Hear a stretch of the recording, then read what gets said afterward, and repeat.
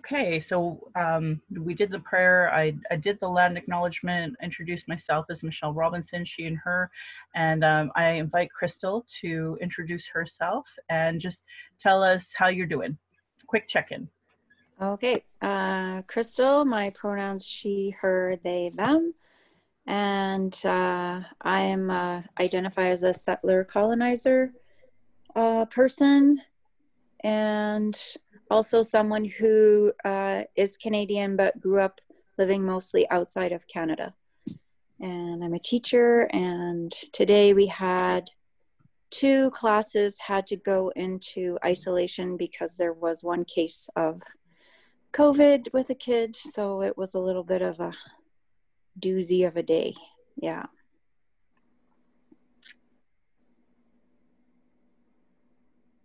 Awesome. I'd like to, Andrea, to introduce yourself, your pronouns, and how you're doing today.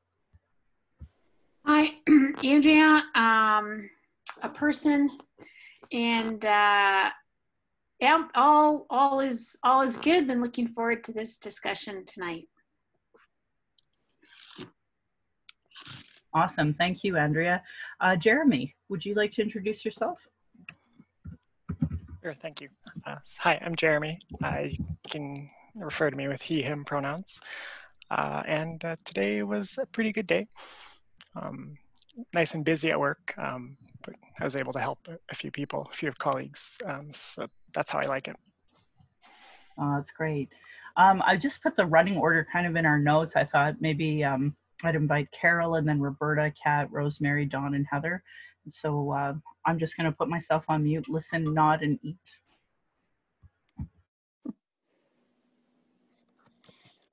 Oh, that's a good idea. Sorry, Carol, we can't hear you here. She's not speaking. Sorry, I'm muted. I'm not very good at the Zoom thing yet. I'm Carol Reese. I'm Roberta's sister. I identify as this is a first for me. I'm really interested in the topics that are covered and talking about residential schools. We're not sure of our background. We suspect that our family was Métis, but wouldn't talk about it. So Roberta just invited me to come because I'm really interested. So I'm Roberta, I'm Carol's sister. And yeah, we were told our grandmother was Métis, but she died when our mom was little, and we were not allowed to talk. There was Indigenous marriage within the family and cousins, but we weren't allowed to talk about indigeneity. We were told we're French, we're very French. So we have no experience, no cultural knowledge, but yeah, a lot of desire to learn. Hello, I'm Kat. I use she, her, or they, them pronouns. I am a settler and an artist who works in retail.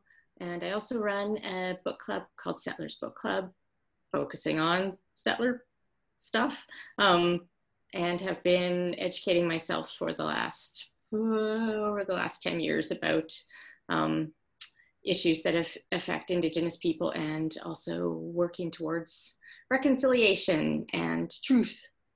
And thanks for being here, or thanks. I'm grateful to be here, and I'm doing okay.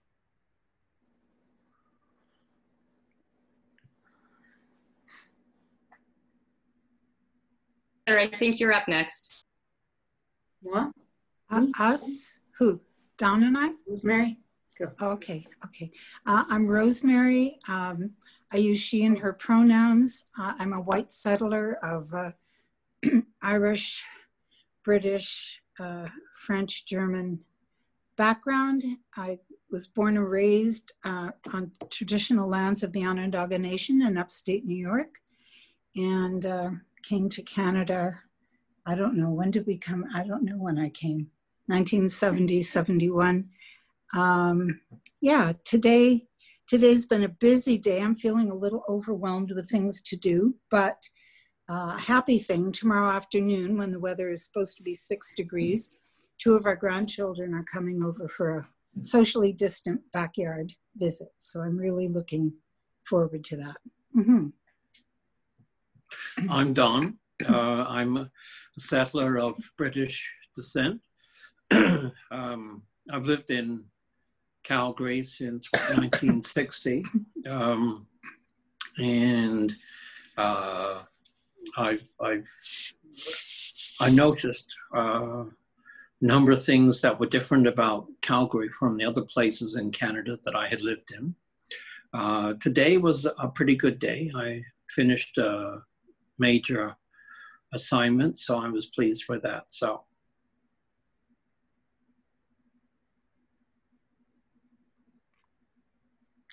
I'm on. My name is Heather. I go by she, her, they, them. I'm of settler British, mostly British heritage. And I was born in Calgary. My father was born in Alberta. My grandfather was born in Alberta, all on Blackfoot territory.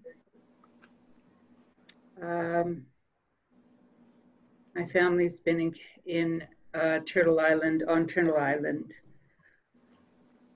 probably 1830 on both sides. Yeah, I've been, yeah, thanks. Well, it's great. Thank you, everybody. Jeremy, go ahead. I got overwhelmed, I guess, and forgot to introduce myself properly. And since I'm new, I figure I should probably do that.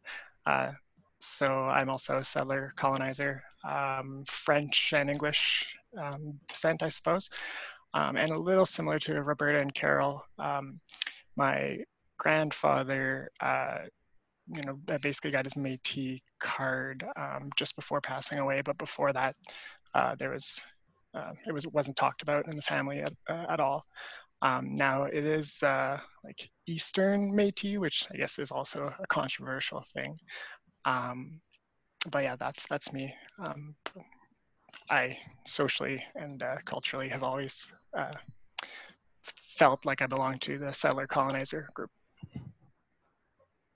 Wow, well, it's great to hear everybody. Carol and Roberta, Jeremy, all identifying as Métis. It's kind of a fitting day because today is Louis Riel Day, start of Métis Week for a lot of folks across Canada acknowledging today. So they started their flag raising ceremony about noon today at City Hall.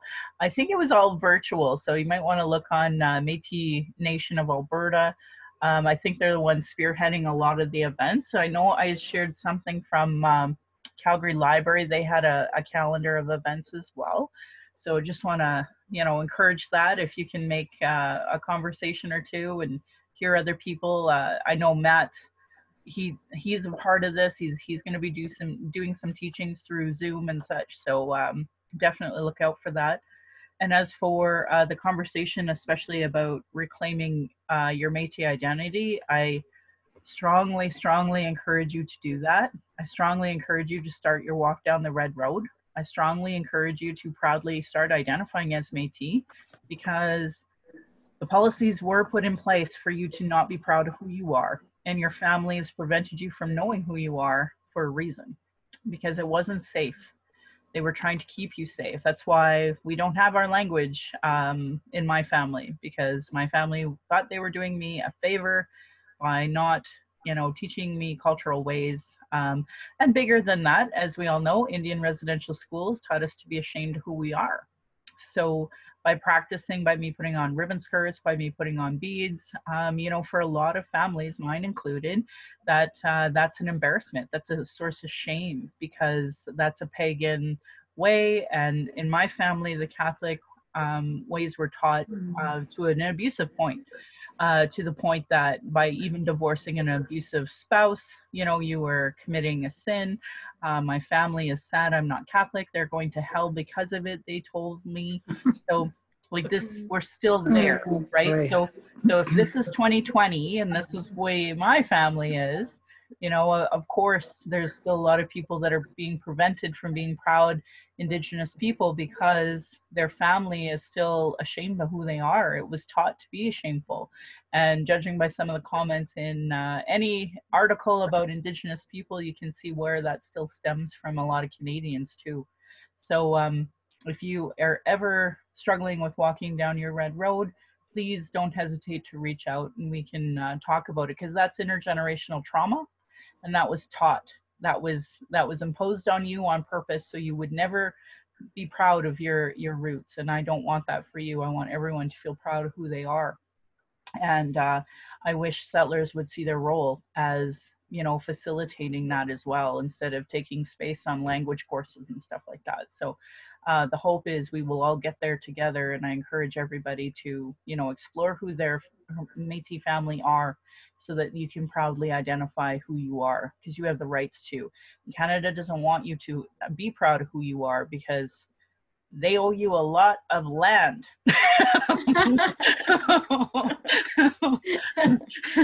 A lot. So my friend Terry is just joining us as well. As soon as I see that they're on, I'm just going to let them know that we're recording. And Terry, I don't know if you're comfortable being recorded. If you're not, let us know. This is meant to be a safer space. So at any point in time throughout this conversation, we can even pause the event just to, you know, share something that you may not feel comfortable, whether it's names of nonprofits or whichever. So just please, you know, don't hesitate to ask for it to be paused. That's no problem. And Terry, if you are comfortable, if you want to unmute yourself, if you want to just introduce who you are, your pronouns, and maybe how you identify. We've done a kind of a round. We've done a land acknowledgement as well. So I just encourage you to jump in. Can you hear me? I can. Okay, perfect. My name is Terry. I go by he, him. I am transgender, and I know Michelle from doing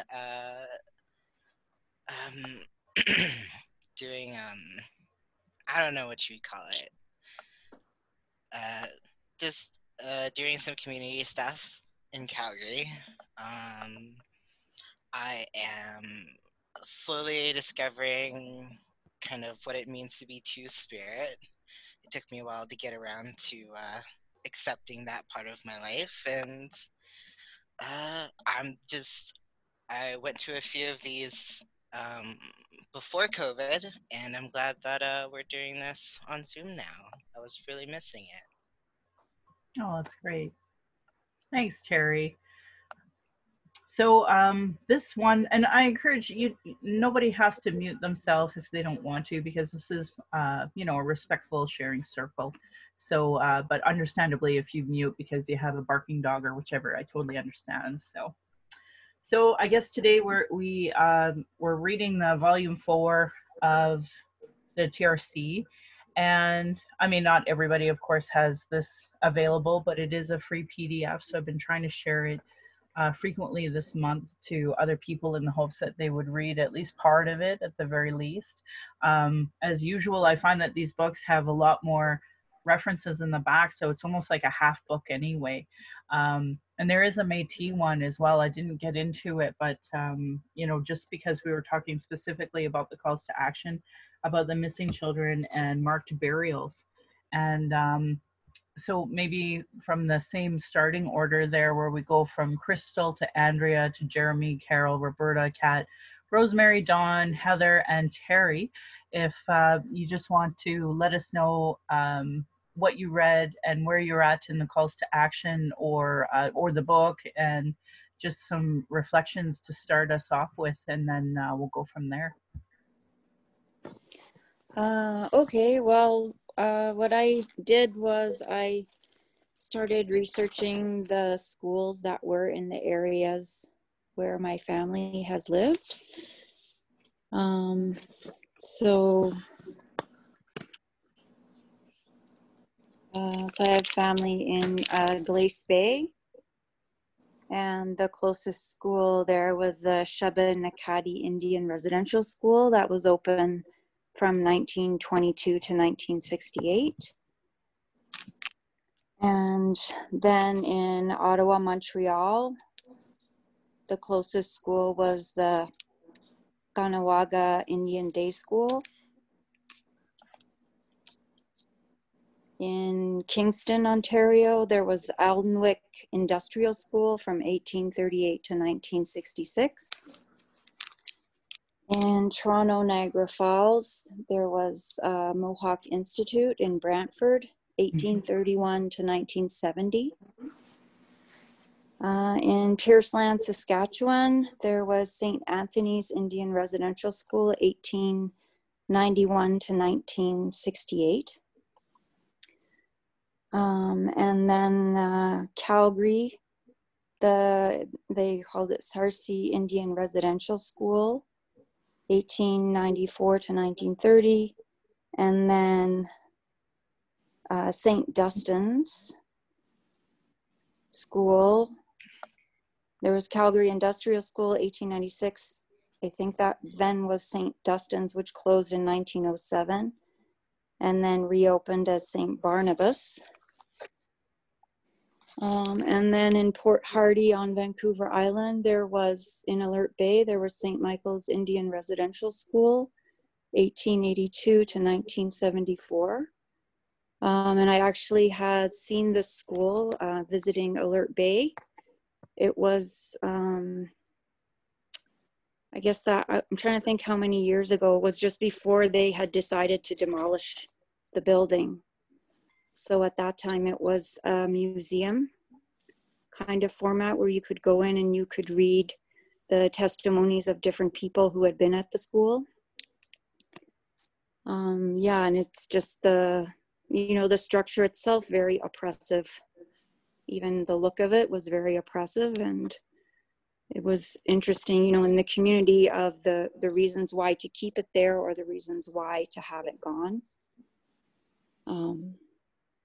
And then in the process of this, I came across the Anglican Church descriptions. And then I started getting really upset because the way that the St. Barnabas School was being described was like, there's no mention of any kind of trauma. The school's described as quote unquote properly equipped, providing the quote unquote necessary vocational skills to lead a productive, self-sufficient life. They even quoted famous alumni, David Crowchild. And then when they talk about the flu, it's like this thing that happened that they had nothing to do with. Not that they brought those children there and crammed them together in terrible conditions that led to all these people dying. It's just, oh, there was a flu going on and that just happened. And then at the end, they had a list of dates and they called that milestones. Yeah, yeah. And at that point, I've drafted an email about, you need to completely redo this whole thing. Like, this is completely unacceptable. And I couldn't even look at what they said about reconciliation because I was so, it was so upsetting to see that. And then I just thought, like, again, Michelle, what you're constantly saying, it's what you're constantly saying is happening over and over again, that, you know, people say reconciliation, but then they're still trying, like, now that I'm in the other book club, we're reading the Me and White Supremacy and the whole white innocence. Like, I'm just seeing that whole white innocence of, like, we were innocent. We just built these schools and we had good intentions, and like, and that, like, matters for nothing. Like, it matters not one bit what your good intentions were when you caused massive trauma and genocide. Like, the whole context of it is, like, flipped around. So anyway, I kind of got on my own, like a rabbit hole thing, going off in my own direction, but that's what I have to contribute. And yeah, it is really hard. And I feel like, Michelle, you're so amazing, even to sit here and talk with us about this. I can't like appreciate you or thank you enough for everything you're doing to make a positive change. Yeah. So. Thank you for And those. if anyone kind else words. wants to write me with to the Anglican people, like we can do a whole joint thing and bombard them with angry emails about like, what is this crap? Yeah, that'd be good. I appreciate those kind words. I just try to remember that I wouldn't even be here if it wasn't for them surviving. And you know, for me, this is a part of my healing journey, just doing this book club. And I don't know too many natives that go through the TRC, actually, not gonna lie. Obviously, when William, or I guess Murray Sinclair and Wilton Littlechild and some folks like, I mean, they had to. And I was sobbed a lot through this book because I thought, you know, they lived through it, and then they had to hear everybody else's story, and then they had to write the book, and now today they have to advocate. So it's like the least I can do is have a book club, you know. So that's and to have willing people like yourself come, that's what, like, that fills my heart. So and let's hope we can do letter writing campaigns and more. So thank you, Crystal. Andrea, would you like to go next? Well, I just wanted, I don't know if we have everybody's emails or not, but Crystal, I like maybe you and I can exchange emails and just kind of, I'd totally work with you on like a letter writing campaign. So I'm going to put in the chat my email. Okay. And you can get an email, and then you and I can connect after. Okay. Yeah, that's wonderful. And actually, if you guys could CC me, I would appreciate it. So yeah. Andrea, did you want to go next and talk about where you are in the book? And no, because I actually didn't. Sorry, my bad. I didn't get too much reading done. But so no, I don't really have a lot to add from that perspective. Sorry. Sure. Jeremy. Sure, I could say a little bit. So I don't have the book, at least not a physical copy. Thank you, Michelle, for sending me a PDF for chapter 4. So I was able to read through that, although it was difficult because it just doesn't stop. It goes on and on with more and more examples of, you know, terrible treatment. And I guess one of the things that stood out to me was, you know, Crystal mentioned this idea that of white innocence, and that oh, we meant well or whatever, and yet, you know, regardless of that, there's continuous reports of, you know, corporal punishment being totally unbelievable, of the buildings being completely unacceptable in terms of fire code and so on, and, you know, for 100 years, I guess, those documents are there saying that people that were part of the system knew, and yet nothing's ever done. So to me, that just, you know, that how is that not intentional? And then I was struck as well by the intersection with capitalism, I guess, where they had, you know, the cow herds that were there for the benefit of the students, and yet they were skimming the milk and selling the butter. Just, yeah, so many unbelievable examples of what was wrong, and, you know, what needs to be acknowledged further. And yeah, I also noticed some of the schools that were in places where I had lived or have friends, in particular the Capel School, which just seemed like every section started with the Capel School and something awful had happened there.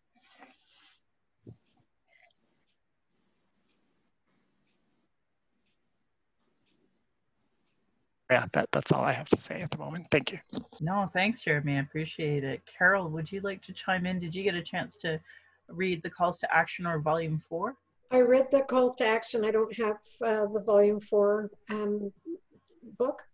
I wouldn't mind having either the PDF or getting the physical book, but I did read the calls to action. Yeah, I'm so new at this. I don't have a whole lot to say. I just wondered though, when you're saying white, what were you saying? White innocence? Is that what you were calling it? Could that also be white fragility? Like, you know how that's a lot in the news with the Black Lives Matters thing lately, like the white fragility thing. It sounds very similar to me. Yeah, not taking responsibility. Yeah, it's kind It's of like one all and the those same. defense, it's like the defense mechanism, right? Like, yeah. Yeah. And Yeah, minimizing the harm. Sorry. No, I'm sorry. I don't want to talk over you. That bigger picture of it's funny because I think of Rosemary, who's been doing anti-racism work for decades, and I feel, even though I'm Native, I feel new at a lot of the terminology, and because of like in 2016 when Black Lives Matter stopped the Toronto Pride Parade, man, we had some really intensive conversations from that. That was the founding of Voices, and now today, with the Black Lives Matter movement really pushing out some really great books and resources, I know my language has really changed, and I've actually been red flagged on Facebook for using the term white. So I can be called an Indian, I can be called black, but if I use the term white, it gets reported and I get in trouble. So I've started using YT to put white so it doesn't get red flagged. Like that's white supremacy there, where I can't even write about white supremacy without being reported now. And crazy. Yeah, so that, like, there has been so much change in dialogue and information, but it's hard to even try to share it. So I really applaud Kat and everybody here for reading books about white supremacy. I found the book about white fragility amazing. It really helped me feel so validated. And then as time went on, people were saying, why are we listening to a white woman talk about racism? And then you start reading some of the Black resources, and they're so good. I contacted a Black professor a few years ago already to talk about racial battle fatigue.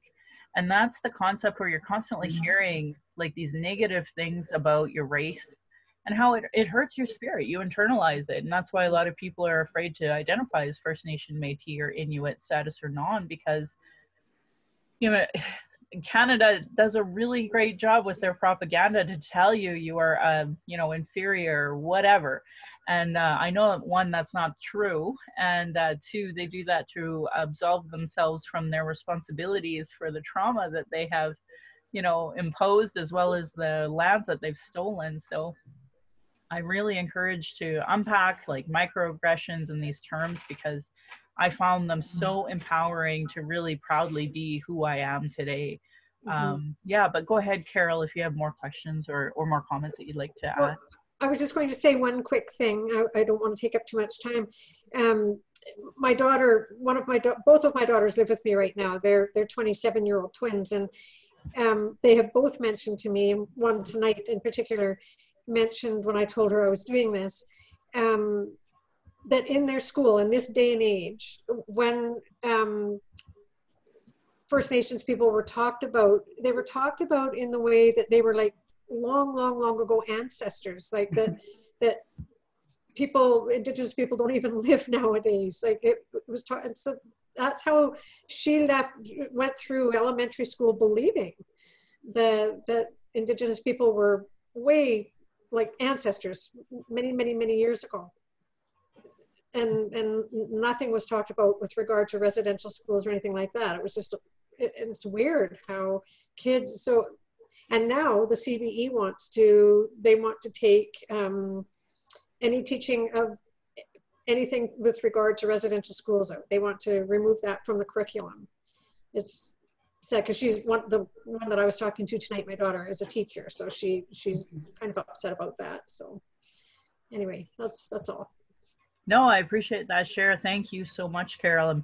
My computer is super slow, so I'm trying to get you your PDF. But basically, if you Google TRC Volume 4, then it's available. And you can, if you do that, you can go through it right now with us as well. So, I'm lucky enough to have a copy, and I encourage everybody. Thank you, Jeremy. Thank you for your Oh, thank you. Yeah, I really encourage everybody to grab what they can and go from there, because it's really good. So who would be next? Carol, Roberta. Yeah, get to go after my sister. Hey. I was struck just even in the description at the beginning, the figures just completely brought me to my knees. The number of children who died, and the number, like 32% of the government and schools didn't even record the names. 23% didn't record the gender. 49% didn't record the cause of death. And I think, talk about a parallel universe, you know, that just wouldn't be happening in the rest of Canada. That, well, so that struck me. And then I started looking at some of the propaganda that people have brought up, kind of this capitalist, religious-based propaganda.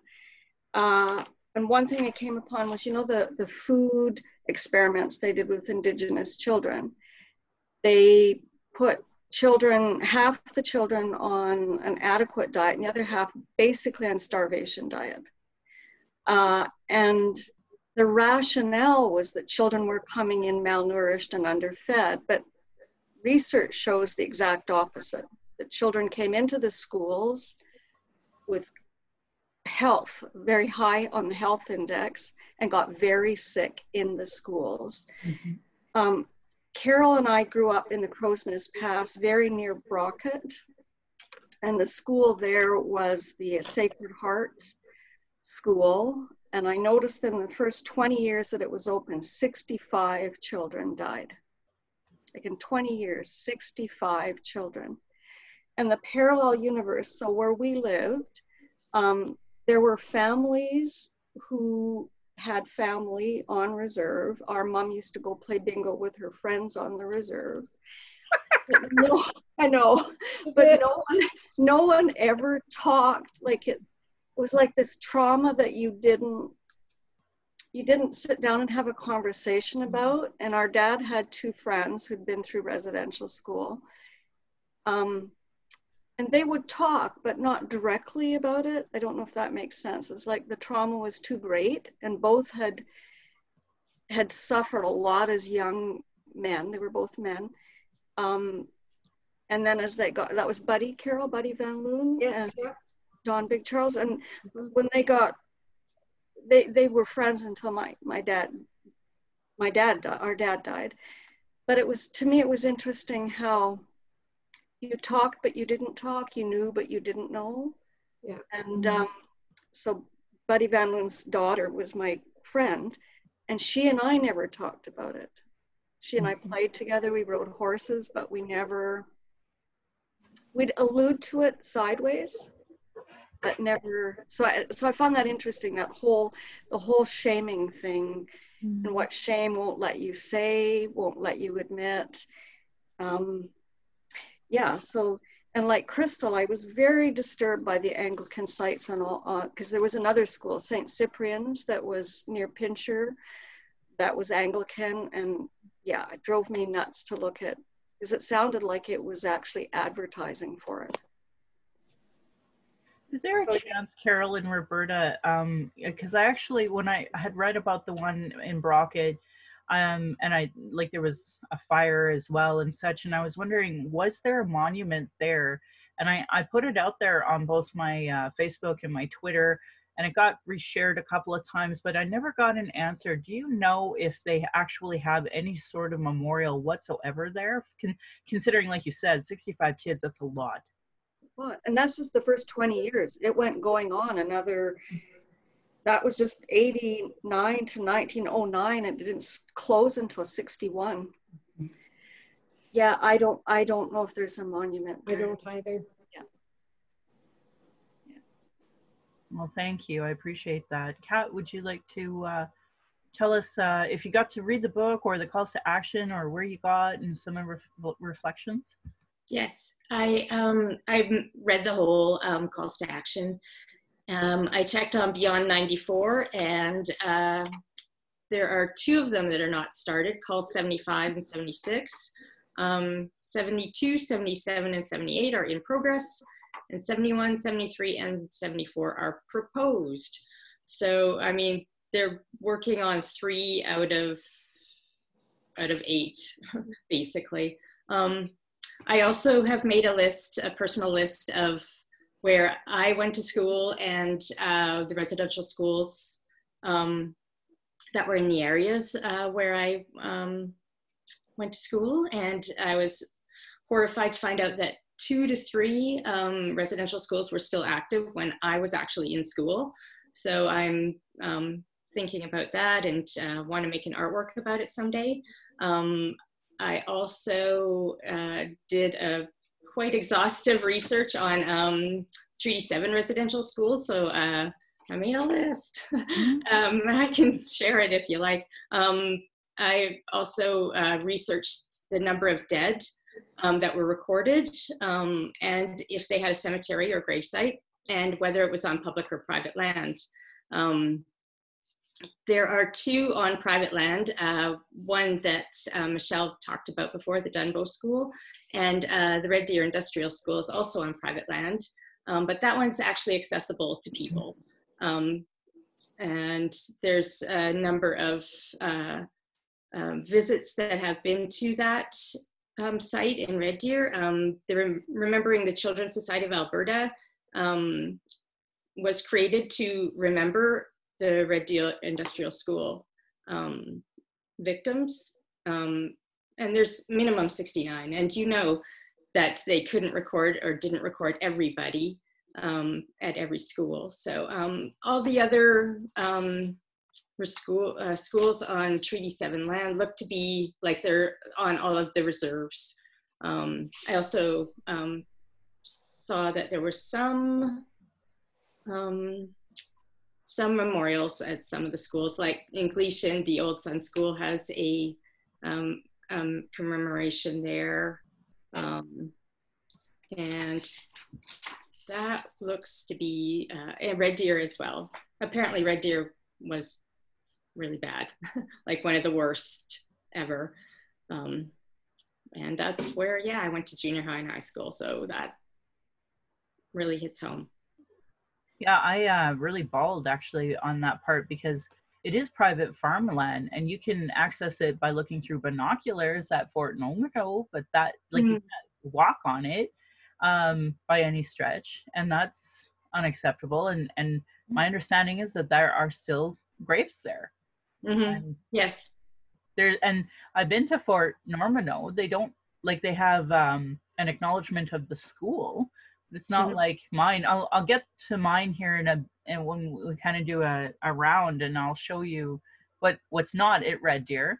And then Michael Daw, who is a counselor and a historian of Red Deer, said that there is one in the middle of the city actually as well. And Lyle, who is one of the lead male elders out there, he's like mentioned in this book and mentioned the ceremonies that he did for that commemoration that you're referring to. So that was part of where I bawled like a baby, because that was really intensive, that this should be huge news and it's just not. Yeah. And I'm super interested in working on any sort of memorial or commemoration or getting access to residential school lands. So if anybody starts anything, I know Michelle, you were talking about that, count me in, I'm on it. I'm eager to help with that. Awesome. Thanks, Kat. You bet. Rosemary.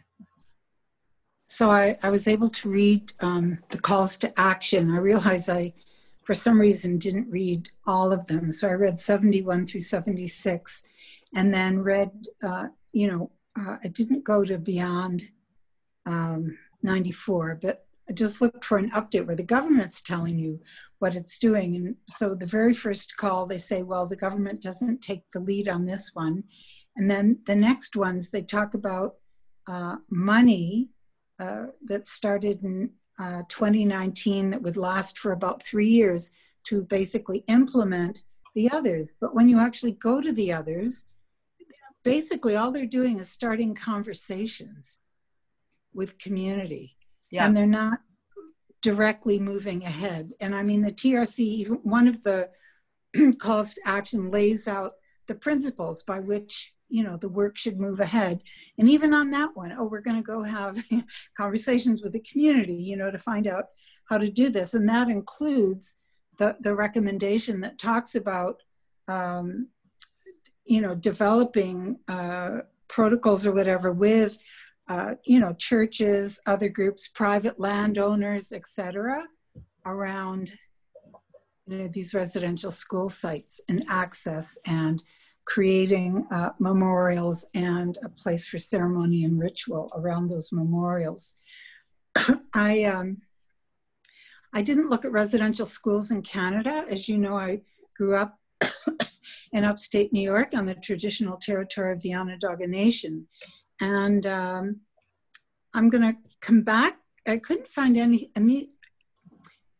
I couldn't immediately find any information about the Onondaga Nation. But what I kept being referred to was a school that existed in Western New York called the Thomas More School for Orphans and Destitute Indians. And there was actually a 2019 news item on this on one of the local channels, talking about, you know, the need to learn this history, that we all need to, it's part of all of our shared history, we all need to learn it. And they referred to this school as a national tragedy. It had one of the worst records of they called them boarding schools in the States. And it was established in about 1855 by two Presbyterian missionaries who, to their credit, spoke the Seneca language. That school, when I say Western New York, it was where the traditional lands of the Seneca existed. And they spoke Seneca, they hired Seneca-speaking teachers. But in the 1870s, the New York State Charities Board took over the schools. Language, the Seneca language went right up the window. It was all about English, punishment for English, you know, hair being cut off, the clothes, you know, punishment for speaking the language, and the whole, they were just so outspoken and clear that they were there to civilize these children, to change them, to assimilate them. It was all about assimilation. And there's been a small video called Unseen Tears that's been put out, where they interview some of the survivors of the residential school who talk about their experiences. And the one thing that really hit me was they talked about the disconnect so many of the children, when they eventually left the school, a disconnect, right, from their own communities, from the society they were supposedly being assimilated into, and a real feeling of being lost. And this school, it existed, yeah, I think until about like 1976, something like that. So yeah, I mean, I was going to school in upstate New York all during that time, never heard about it, never heard anything. I knew nothing about boarding schools, residential schools. And I'm ashamed to say that until you asked us to go find out, Michelle, it never occurred to me to look this up. I took a lot of notes, but, you know, I'm having trouble remembering everything about the school, but it was very important to learn this. And in learning about this school, I then learned about, they referred to another school called the Carlisle School. And this was down in Pennsylvania in Cumberland County. And Cumberland County is where I had the German/Pennsylvania Dutch ancestors settled and came from. And the history of this school is fascinating. It was established in the 1870s by the military. And the purpose, it was set up in Pennsylvania, but the person who set up the school, this military officer named Pratt, his job was to recruit Lakota, Dakota, and Nakota recruits for this school. And the school seemed to be geared towards mainly like teenagers, not little children, but teenagers. And the purpose, like, and he was doing this recruitment 3 years after the defeat of Custer, right? And the 7th Cavalry. And the government wanted the children out of the parents' hands so that they could use the children as leverage to subdue this resistance to land surrender. That was the whole purpose of it. And the way they convinced the chiefs to even let their children go in the first place, it was very sneaky because they'd already surrendered some land, right, through, I don't know if they were called treaties or different agreements. And so they said, well, you know, if you knew how to read and write, you wouldn't have been fooled, basically, is what they're saying. So don't you want your children to know how to read and write so they can better defend their people and what they're doing? So they shipped the kids off. And this school became a model touted by the government in Washington. And the chiefs initially were allowed to come and inspect the school and what was going on. And then they were all taken to Washington, where they're all praised for sending their children to this school. So this school then became a model for other residential schools across the country. And it ran on a military regimen. The teen boys all wore uniforms, girls were all in dresses, haircut, the whole thing. It's all about English, culture being wiped out. It's all about assimilation. The quality, if you can put aside how they're destroying people's culture, the quality of the education given sounded very, very good. They incorporated music, it incorporated camping, all kinds of things. But the ultimate goal was to use the children literally. Pratt referred to them as hostages, right? Vis-a-vis the chiefs back in Lakota land. And children from all over the U.S. went. The Cherokee went, Ojibwe went, Oneida went, Seneca went, and 157 students I found out from the Onondaga Nation went to that school. And these were students who had been going to a day school on the Onondaga Reservation.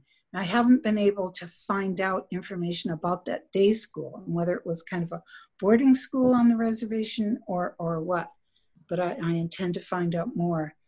And today, the Carlisle School, it's now part of this military establishment. It's almost like a museum, right? And they're all proud of this history. And the Sir Thomas More School is, it's part of the administration buildings on the reserve at Cattaraugus. They didn't talk at all about deaths or anything at the Carlisle School, but at the Sir Thomas More School, one of the people speaking in the film, he talked about how in the winter when children died, the bodies were stored up in the attic because they couldn't bury them yet in the ground. And the video included shots of a cemetery.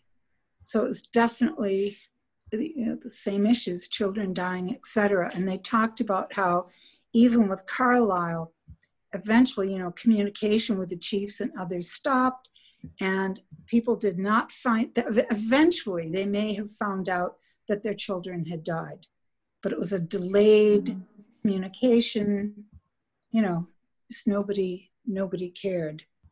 So it is, I intend to keep looking into this, and it's overwhelming to find out.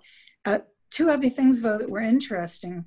By this time, late 1800s or so, of course, most of the Mohawk, right, were in Eastern New York, most of them were up in Canada, right, after the American Revolution. But there was still a small Mohawk reserve left, and it's still there, Akwesasne, and they now have a Mohawk Freedom School, where everything is taught in the Mohawk language as a way to resist, you know, all of that. So, and then there's a school today on the Onondaga Reservation.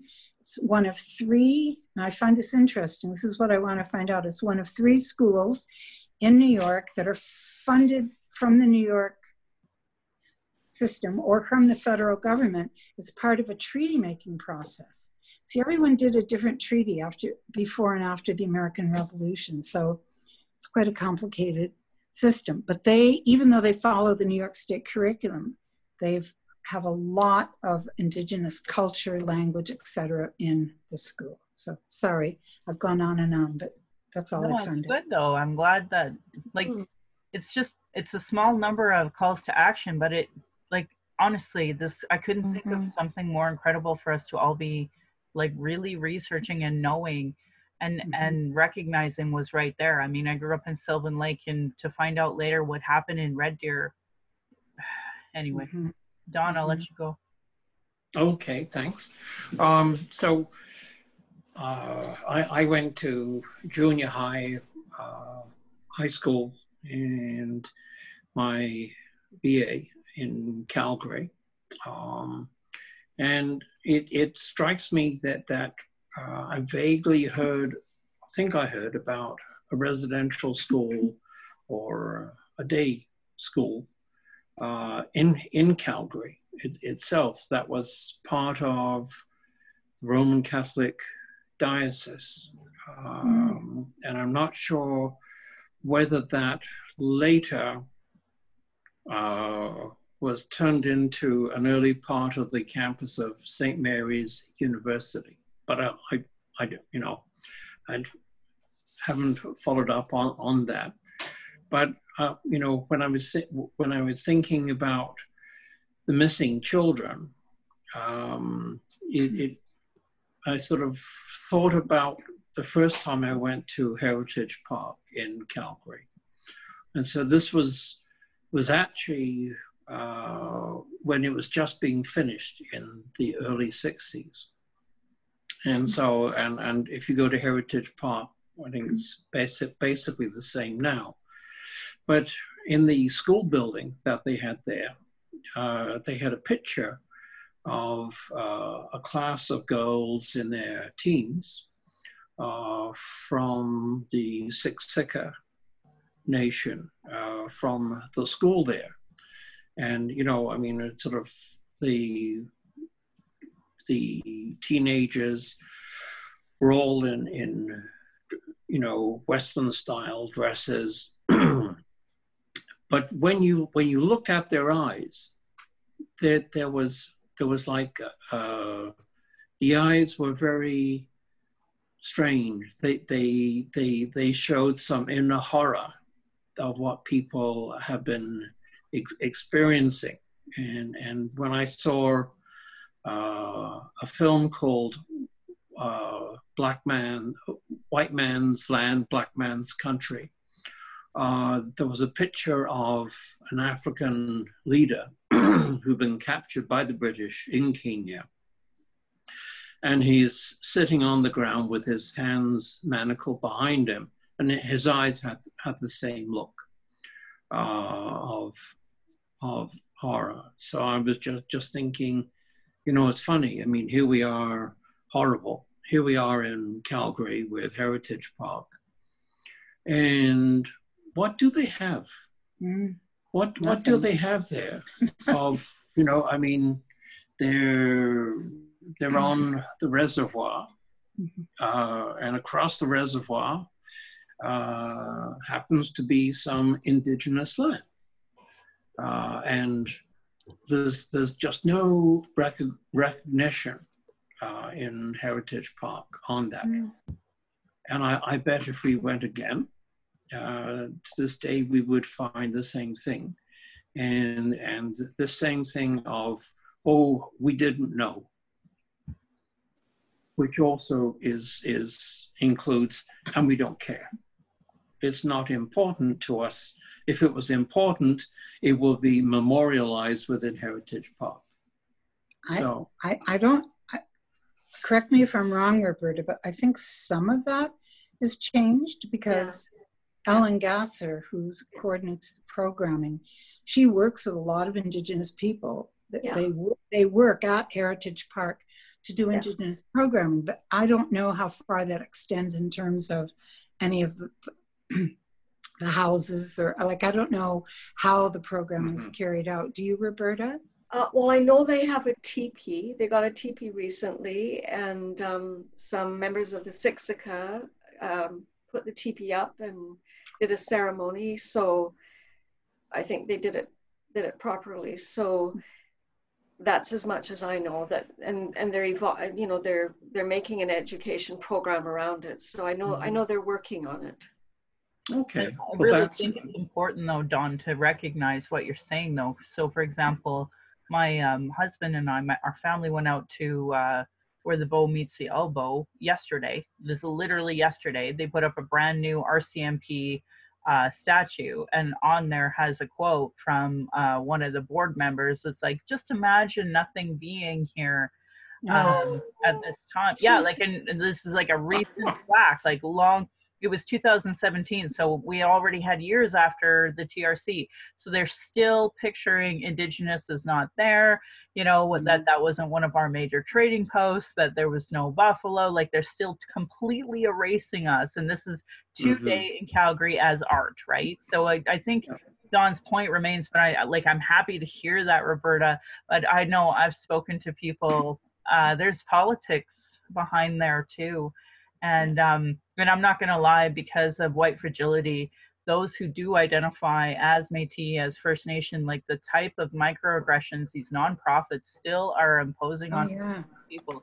So like, we put up with it in the hopes that we can get some real education in a place like Heritage Park. But at what cost for racial battle fatigue, and how many women and men and Indigenous folks lose their job for having the audacity to tell them they might be wrong on something. So I also wanted to just pick up on a comment from Crystal, and so about the residential school at Alert Bay on Vancouver Island. And so Rosemary and I went there. So I was to Alert Bay. To Alert Bay. And so, we heard about, I'm sorry, I'm being distracted by our cat. So on a serious point, there we go. Okay. So, I really wanted to go to Alert Bay to see the carvings, the totem poles, to see the museum. And the museum there was the one that had been built beside the residential school. Yes. Okay, and so it had a new name, and the name meant rising together, and they had a huge exhibition of masks that had been stolen from the Kwakiutl people after a potlatch in the 1920s. And so these masks had finally come back. And it was just so strange weird. It felt really weird to me to look at the residential school. And so this is going back to 2006? So quite some time ago. And it sort of just this feeling of evil, which emanated from that building. And so I wondered, wow, so how can people bear to have this still here, and so when a number of years later it was torn down at the wishes of the Alert Bay people, the Kwakiutl, I was really glad to hear that. you know, 'cause, I could really understand that. That was, you know, just such a reminder of the horrors that people had undergone there. That's great. Thank you. Thank you, Dawn. Heather.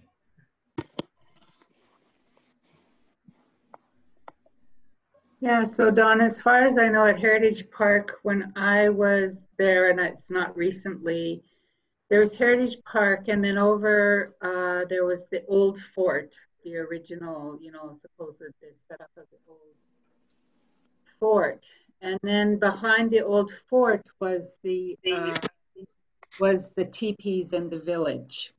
You know, and it was definitely set up as a has-been situation. These, you know, this was before.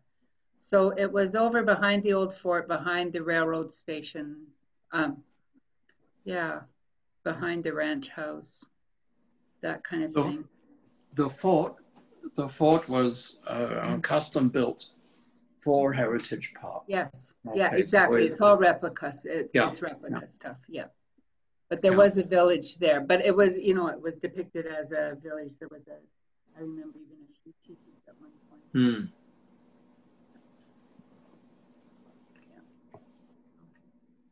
For my journey, I was looking at the archives, and well, I went to Beyond 94, and then I was looking at the archives, and I'm like, well, how good are archives if you can't research them? But then I couldn't get my head around how to research. So I sent them a thing on researching. But anyways, but yeah, it was mentioned that, you know, they're in the process of considering talking about beginning to try to gather some of this information. And I did find out that there is actually a Truth and Reconciliation Archives at the University of Manitoba and in the Chancellor's Building. And so they put a turtle out in front and had a commemoration for that. So there is a site, and it is a visitable site. There is a collection of memorabilia and whatnot from the commission, from the travels of the commission. There was a kind of a gathering box if you want to leave a commemoration in when, you know, if you were listening or presenting. And so there is something to go and visit there. So next time I'm in Winnipeg. My family, like I said, was 3 generations here on the prairie. My auntie was a teacher, my great aunt actually, and her husband was an agricultural rep. And so the family story is that she taught at the residential schools, and that would have been in the 40s and 50s, but I don't know, how do I find out anymore? So I didn't get too far on how do I find out. I sent a note saying, how do I find this out? But when I asked my one uncle, who is mentally challenged and senior at the time, senior, he said she taught at all different schools, you know, and she would leave the family. She would cook out on the weekend and leave the family. So the kids were still at home, maybe not really young, but they were still at home. So I'm saying the 40s. And she would cook on the weekend and then go to the residential school during the week, and then come home, cook on the weekend, and go back to the school. So the only other thing I have is that the family said that was why she had a break with the church. Her husband still attended the Anglican church in the community, and she refused. So that's the only thing. I didn't know anything about this at the time to actually interview Aunt Jessie when she was around. So then I got on from the Beyond 94 site. I was telling Michelle in the 80s, I signed up to be a foster parent because of Wednesday's Child was always on TV, and break your heart, you needed to foster or adopt all these beautiful little children. And so I signed up to be a foster parent, and in 81, I got my first and last foster child, but she wasn't Indigenous. But it was just a really weird system. But they presented it in such a righteous way. You thought you were doing something right, you know. And so, anyways, when I was on the Beyond 94, there was a link to the Finding Cleo, and it is 2 seasons. It's over 10 episodes, an hour each. I listened to all of it, and it's about the 60s scoop. So Cleo's family was apprehended, and they still use that word to today, when Mom was at the AA meeting. So Mom wasn't even home. A cousin was babysitting the kids, and Mom was at the AA meeting, and I thought, well, the AA meeting was always in a church, so how much did the church was even tied to this thing, you know? And then it went on into the structure of these. They started like they were almost seeking kids to apprehend, right? And then they were complaining about having so many kids in the system. And it was like, and she had family, and it goes through why Mom was part of the system and all of this stuff. And she had family, and it was a cousin that was babysitting. And it was just a horrific, and it took the journey of the family trying to find the 6 children that were adopted down into the States and whatnot, different situations, and trying to find information. And it's like, oh, we would really like to tell you, but you know, these files are sealed, and this was to the reporter, and then the mother was already deceased. Well, we can't share this with the sibling, we can only share it with a parent. And all this other BS around, like just totally unsupportive. And then they're like randomly interviewing people down in the States, and the woman says, oh my God, this was my girlfriend in high school. Like, it's just like, but she could tell them, but the official word couldn't come from anybody. And just real weirdness, like totally, we would love to help you, but there's nothing I can do. You know, I will try and talk to the next level. And apparently the family had been doing this for 20 years. And so it was just a really real journey down that, the whys and wherefores. It just went, this podcast thing has been awarded many awards because the detail, but the heartfelt, it's interviewing the family and all different levels of family, and it was really, really heart structured, I felt, but very detailed, factual too. So. Can I ask a question, Heather? That was done by a CBC reporter who's Indigenous, wasn't it? Connie Walker. So Connie Walker said she was also from Saskatchewan area. Right. Yeah. Thanks, Heather. Yeah. Terry, did you get a chance to read the calls to action or the volume 4? And did you have any reflections? I did. Thank goodness I'm a speed reader because I just did that today.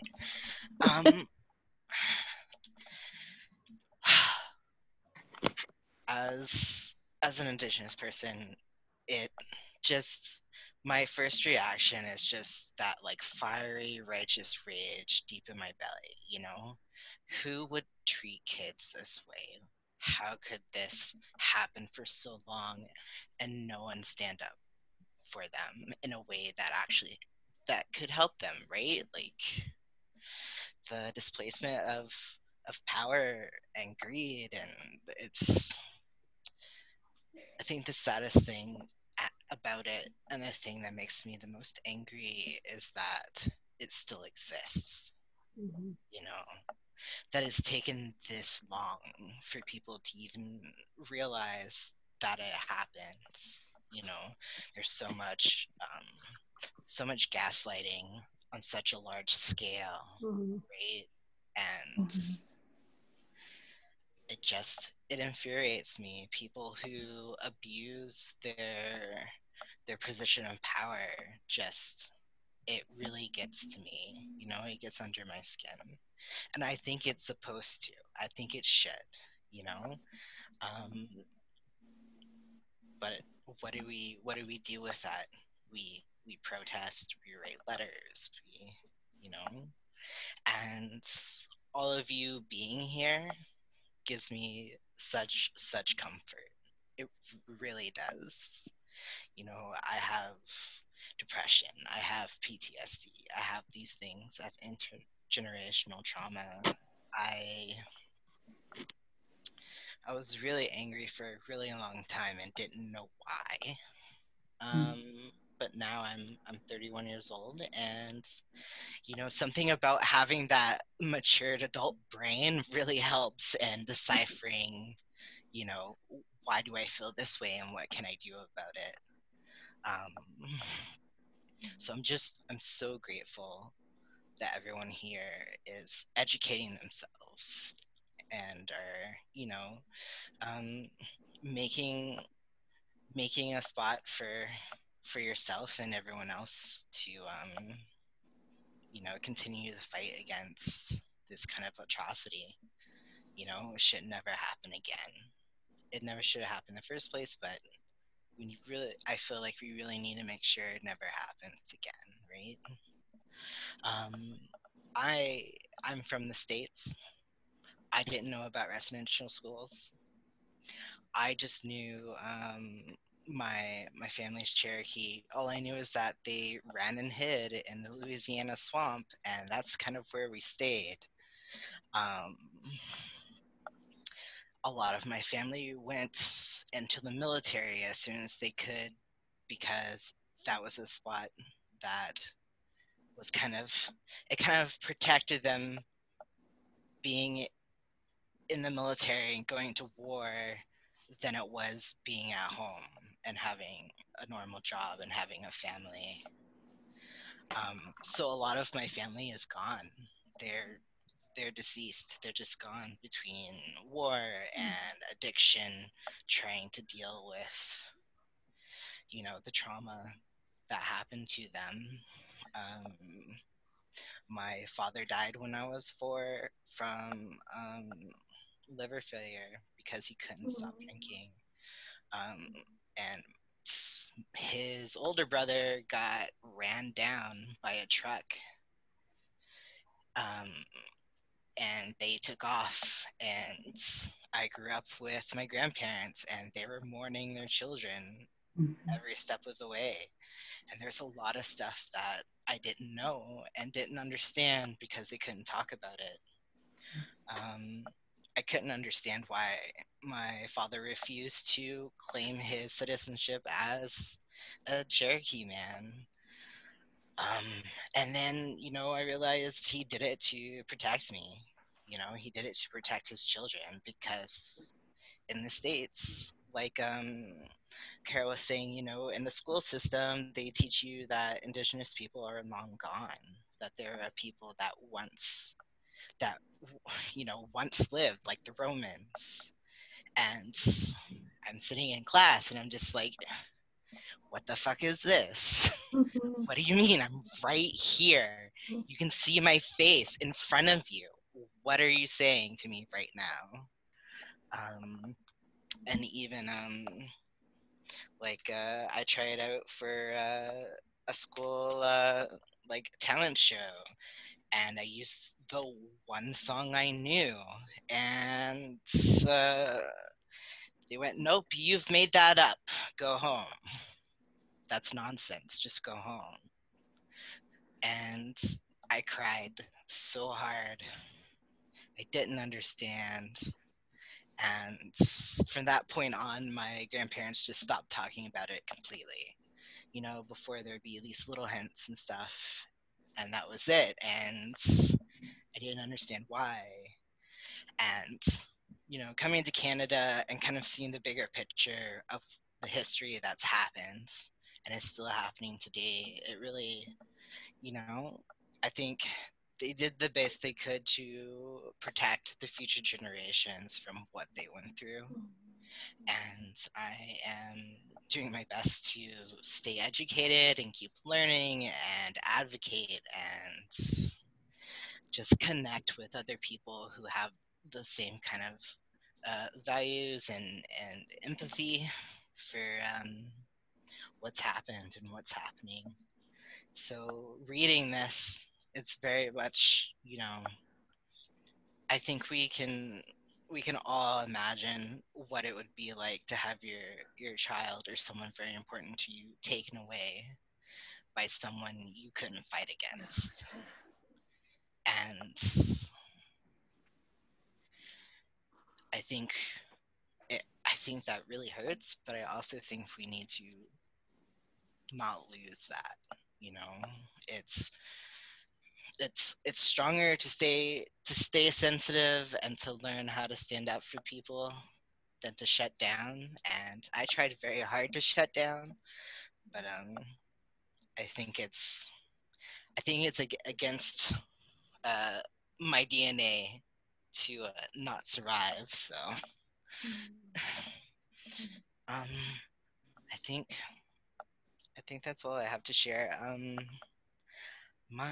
know a lady whose mom worked for one of the residential schools here in Canada for like the last year or two that it was there. But it was one of those things where she, you know, come home, don't really talk about it, don't ask me about it, right? So I wish I had more of that story to share, but unfortunately I don't have that. Well, I appreciate you sharing, and I appreciate everybody sharing. I'm going to do a screen share because I have some pictures I can show of because ultimately we are talking about the memorial sites, right? The burial sites. I think it's disgusting. I can't even contain my rage that I have towards Canada for not commemorating every single residential school. It really bothers me that we need to have this conversation. I can't believe we have to have this conversation, but ultimately what I'm trying to show you is not something that you would see from others. So you know what, I'm just having a bit of a problem with this stupid screen share, because of course it's at the top.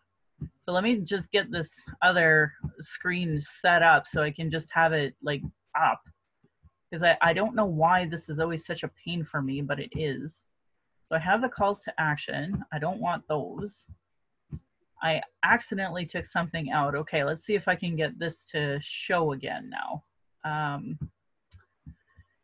Because I want to show you my residential school.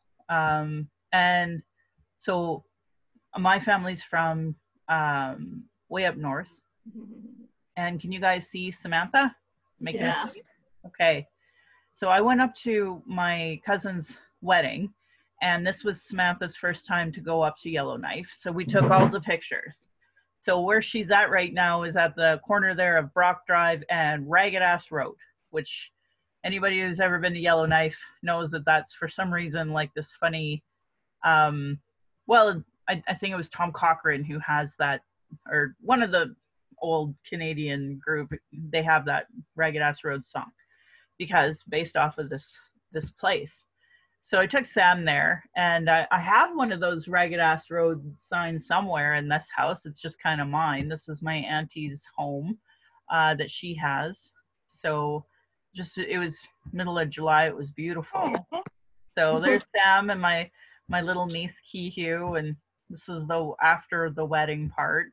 I have tons of pictures of the wedding. So they have a beautiful lodge there with the teepee.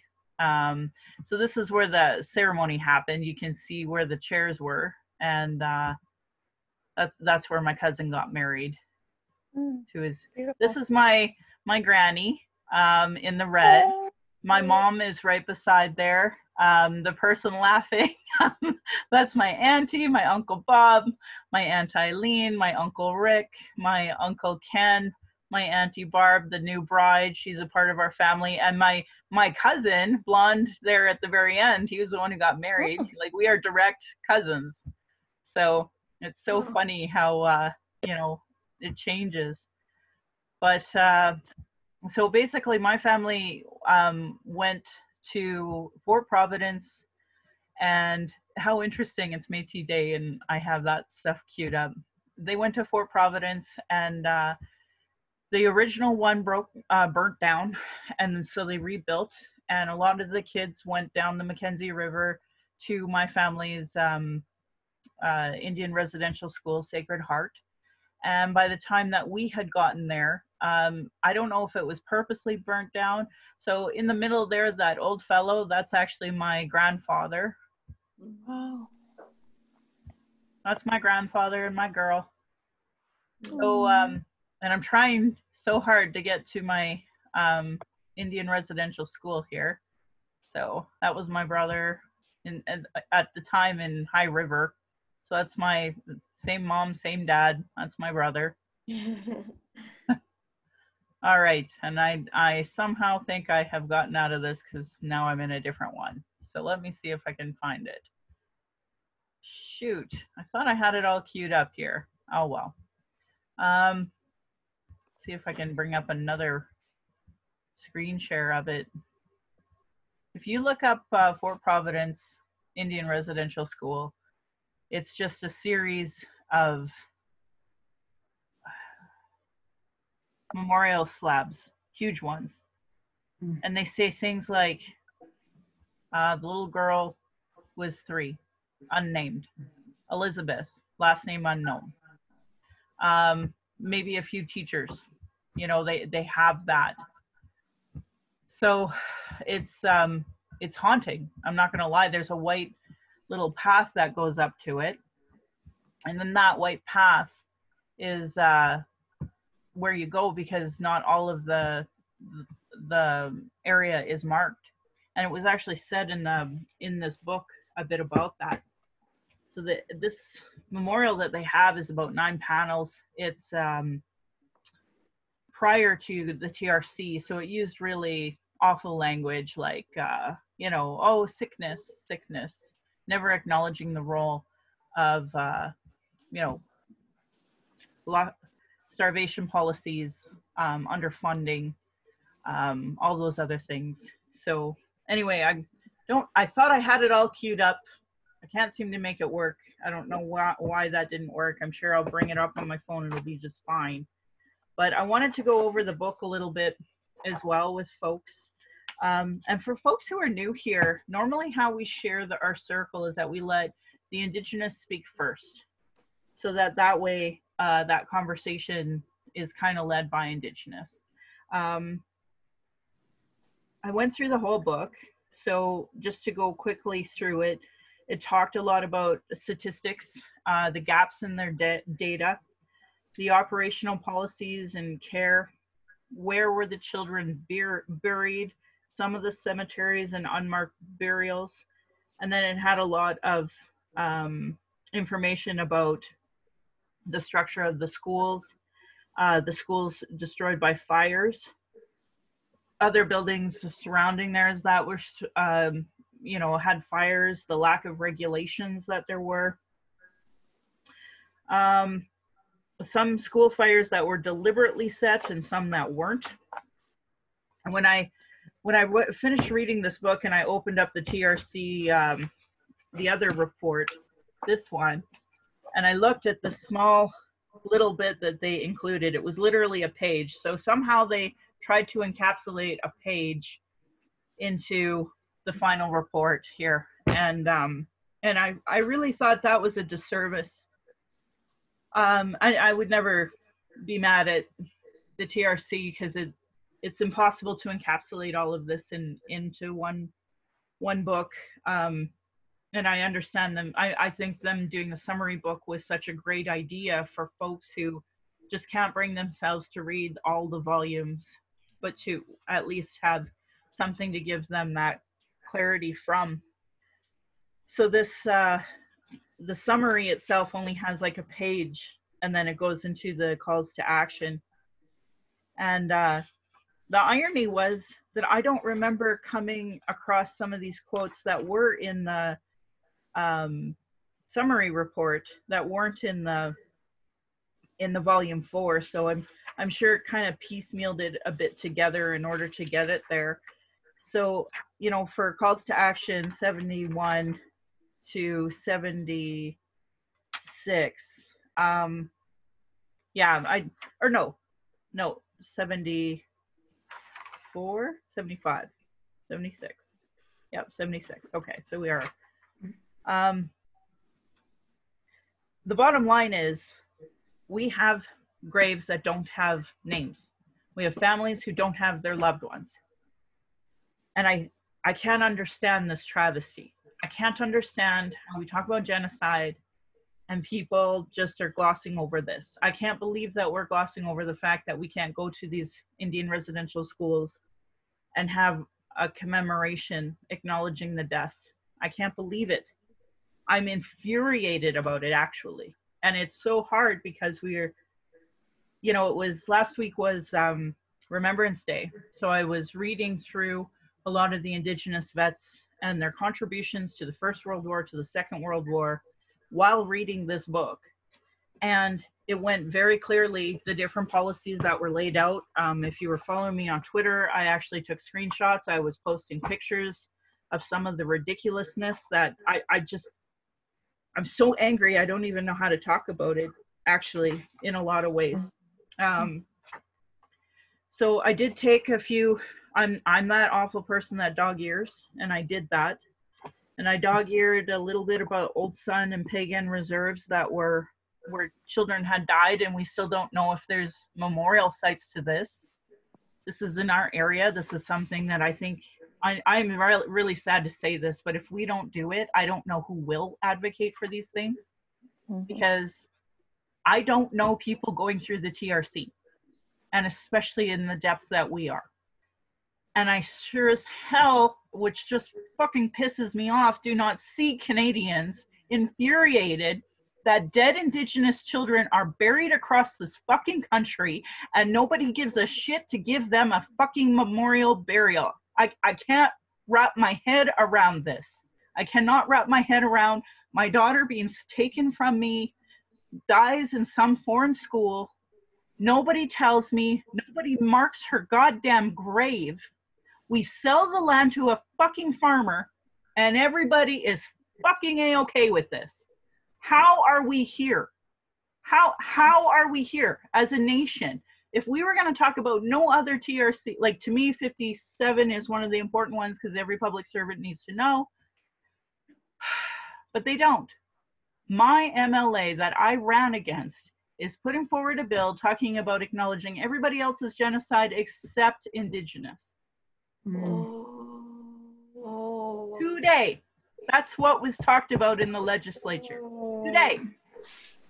So it wasn't enough that people didn't help me run. It wasn't enough that they just fucking stole what I had to say about whatever it is I was talking about for Indigenous human rights and just fucking went with it. It wasn't like nobody is talking about these human rights atrocities and violations. This is genocide. We are literally having a book club while somebody's child is not even properly acknowledged on our treaty territory. I mean, I give settlers a bad time for their privilege. I give them a really hard time. But right now, today, the biggest thing we have is the Jack White Goose flying as a grave in the Queen's Park. Like, that's not a acknowledgement of the bigger picture of Indian residential schools on Treaty 7 territory. And everybody's okay with it. You can't even write 6 million more without it being a hate crime. And yet there are Indigenous kids today that are not being properly acknowledged. And everybody is A-okay with it. Everyone. And I cannot wrap my brain around this. This should be a top priority policy for every party, for every Canadian. And it's not. What matters more to them right now? Their internet. Yeah. I'm so pissed off about it. I can't even encapsulate how my Indian residential school. Unfortunately, I thought I had it all queued up to show you. They have at least a commemoration there. I don't like the way they worded it, but it's one of the only ones that exist. How is that? I can't understand how a single Canadian can sleep at night knowing this. Not one. I don't understand. So I dog-eared a little bit about the amendments here in the Indian Act on page 37. In 1884, the Indian Act was amended to give First Nation band councils the right to frame rules and regulations for the attendance of school children. And I found that really odd because chief and council wasn't a thing yet. So the way they even worded it in the TRC pissed me off. And I'm not going to be mad at the commissioners or the folks that made this, because this is the most important document I can come across. 1894, the Indian Act was amended again to authorize the government to make the regulations and secure the compulsory attendance of children at school. These regulations could be applied to the Indians of any province or of any named band. So, 1894, I mean, Alberta wasn't even a province yet, because that was in 1905. So this is like 11 years before Alberta even exists. The amendments gave government authority to establish an industrial school or a boarding school for Indians and commit to these schools children of Indian blood under the age of 16. Once committed, could be kept there until they reached 18. In 94, there were more amendments done. And I won't go through them all. Some of these were so infuriating, I just cried. I took pictures and threw them on Twitter. Nobody gave a shit. Nobody shared them. Nobody fucking cares. And I can't understand how a single Canadian sleeps at night. I'm not going to lie. It just pisses me off. This is legislated genocide, and people still denied this. Last week, all I did was call out Matt Wolf, or Matt, some fucking idiot from the UCP that just keeps talking and talking and talking about how it's not genocide when it is.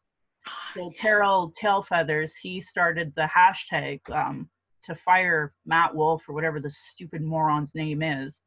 And I just can't even comprehend how he can, like, I literally was posting pictures from this volume, giving that source. Nobody from these stupid progressive parties who claim they care, retweeting a damn thing. I'm a former fucking candidate. They don't care.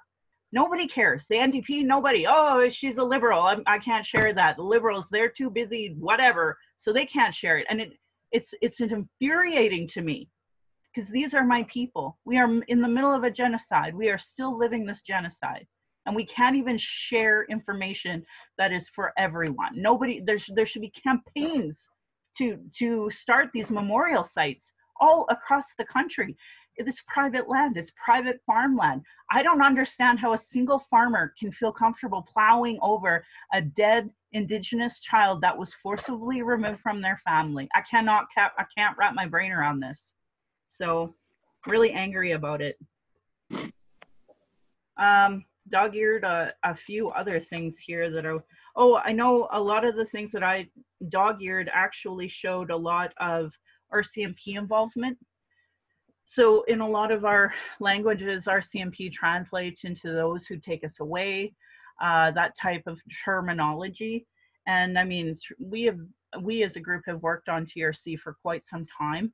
And what I can't understand is how, like, it's been embedded throughout all of this conversation, how it is people still cannot comprehend the historical context of why police are so detrimental to Indigenous people. Mm-hmm. Like, I think it's purposely ignorant, just as this UCP government obviously is going out of its way to deny Indigenous education and such. But, you know, it's just so infuriating that everybody is just A-okay with it. I can't even wrap my brain around it. So, and then it talked a lot about tuberculosis. A lot of the conversation revolved around tuberculosis and the sickness, and them knowing that they were purposely getting all these kids sick and doing nothing about it. I don't understand how Canadians sleep at night knowing that. You you know, going over some of the tuberculosis here. Campaigns of this nature had a significant impact. In 57, a survey of Roman Catholic schools in Cardston, Alberta showed that 229 students on 195 had no evidence of tuberculosis. This was after they had actually instituted a vaccine policy in the mid-1950s. So prior to that, they were A-okay with the death of all these children, right? But residential school students were still being diagnosed and treated for tuberculosis in the 1970s. I mean, I know elders today who still have that issue. Talked a lot about fire hazards, have a lot of dog-eared stuff about that. Oh, poor policy about construction, firefighting, the lack of policies that were federal jurisdiction over provincial jurisdiction. A lot of these schools were made before provinces even existed. And that really wasn't, I think, pointed out enough. I wasn't pointed out at all. I had to keep pointing it out. And it just annoys me that we're here. So they had fire pole escapes at one point in time. They thought that was reasonable to have like little 5-year-old Indigenous kids going down a fire escape. They wondered why the kids wouldn't do it. Oh, and then there was this one about the failure to report allegations of improper behavior from Indian Affairs or to the police or both, failure to take action, failure to believe students and parents talking about abuse, government failure to report abuse to police, failure to support police investigations, failure on the part of Indigenous Affairs field staff to report properly on the prosecution of Indian residential school staff to senior officials. So they talked about a teacher, you know, beating a child and then just getting transferred to another school, failure to screen effectively when hiring, failure to protect students from abuse of other students. And actually that's something my uncles talked to me about, was that their abuse was actually from other students. Failure to assist victims. There's, to this day, there's no, you know, intergenerational trauma resources for Indigenous people. The White Bison Society, which I'm lucky enough to have a certificate through, was started in the States. And that is one of the only programs I've ever come across that talks about intergenerational trauma. To this day, Alberta Health Services do not have proper you know, counseling services for Indigenous, never in, you know, culturally appropriate. You can never smudge anywhere in these health facilities. It's disgusting. So, and then it talked a lot about runaway issues under the term of truancy. And it talked about the scope of that problem and the lack of reporting and how people died. And it even talked about Charlie Windeck in this. And I cried a lot through this part because, like, they named these kids and they named why they died. 3 girls ran away from the Anglican school in Gleason, Alberta on the afternoon of March the 8th, 1962. Since there was no school the next day, the girls were going to be allowed to go to their nearby homes at the end of the school day. The principal made no effort to locate them. The girls visited with a local family and did not try to return to their homes until the evening, when they were overtaken by a blizzard in which 2 of them died. So we don't know their name. We don't have a memorial for them. They are not referenced. We know Charlie Windeck, but we in Treaty 7 should know these names. Mm-hmm. We should be honoring this, just like we would. Like when we talk about Orange Shirt Day, we should know these names. These are the names. And when there should be a freaking stone somewhere commemorating this. But we're not there because it just doesn't seem to care for people right now. We can't even get this Beaufort Towers taken down, for Christ's sakes. So the restriction of the use of the Royal Mounted Police. So after years and years of legislation forcing them to, they actually then changed it so that basically what was happening was the RCMP was charging Indian Affairs so much that Indian Affairs made the decision that, oh, well, you know, let's try not to call the RCMP at first, which of course then resulted in more and more deaths from kids running away. and nobody looking for them. And they have stories, horrific stories in this about that. So I was pretty pissed and pretty mad. Nobody seems to care. Burial policies and practices. So here was another conversation where it talked about costs. Not the humanity, but costs. Mm-hmm. So this pissed me off a lot. And they talked about burying some of these children in Red Deer at the municipal cemetery at one point in time, and how Duncan Campbell Scott finally agreed to reimburse. And they talked about, you know, $30 a child and $50 a child, and how that was so much hair splitting that a lot of things didn't happen. That's why a lot of kids were never sent home, because it was so expensive. And I just find it infuriating that everybody seems to be okay with this. So it didn't talk about Indian hospitals as much as I thought it would in here. It did reference a little bit of the Edmonton Charles Camsell Hospital, but Indian hospitals have been all across the country to segregate them from the whites and to try to treat the tuberculosis, but really what it was just continuing it. So identifying cemetery locations. So we have lots that are just not properly marked at all. And they shifted based off of whether a school burnt down. And to this day, a lot of them are being left. So page 130 talked a bit about, you know, them just being left alone. They referenced Moose Factory First Nation, Quappel, Fort Francis. They talked about the McDougall Orphanage at Morley. And again, I don't know where those are, and we're in Treaty 7. If we don't advocate for it, then it won't get done. So we need to see it. But on the next page was the one referencing mine. At Fort Providence, Northwest Territories, the site of one of the earliest missionary residential schools in Canada. Local initiatives have led to documentation, commemoration, and protection of the cemetery association with the residential school and early community, which included a hospital. Community member Albert Lafferty initiated research into the cemetery in '92. He concluded that one cemetery located close to Fort Providence Residential School had been in use until 1929. That number matters to me. My grandmother was born in 1933, but her parents would have gone to that. When it was abandoned, it was used as a potato field. The remains of missionaries buried in that cemetery were relocated to a new cemetery, while the remains apparently were not relocated.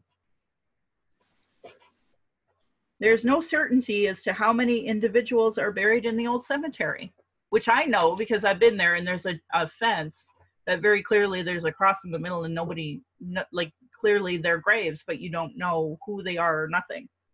And mine's one of the better ones. One study stated that there are approximately 150 deaths of children and adults in one Fort Providence region prior to the closure of the old cemetery in 1929. It is not known how many of those individuals were buried in the original cemetery or how many residential school students. A monument has been placed at the site. It includes the names of a few adults, but far more names of partial names of many, many children from communities running the entire length of the Mackenzie River Valley. So it actually gave some references. So I went back through those references to go to them, because this is like deeply connected to my own family. And so there's a few things I need to look up now that I didn't know about before as a result of this article. So Derek Neary, Providence Graves Located. Apparently that was published in 2003. And then there's more, but I have to look up more of that information. And again, I'm going to reemphasize my family is a little more acknowledged than others. And I don't know how this isn't a national crime. Like we talk about finding Chloe, that's one little girl. We're talking about thousands of children. Thousands of children. And my UCP government doesn't even want to acknowledge it as genocide. Yeah, Andrea? You're on mute, honey. I can't hear you.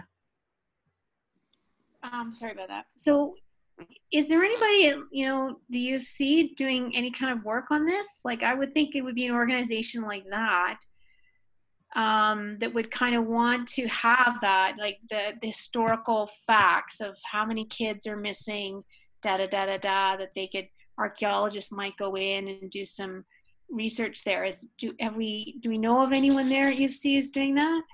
U of C?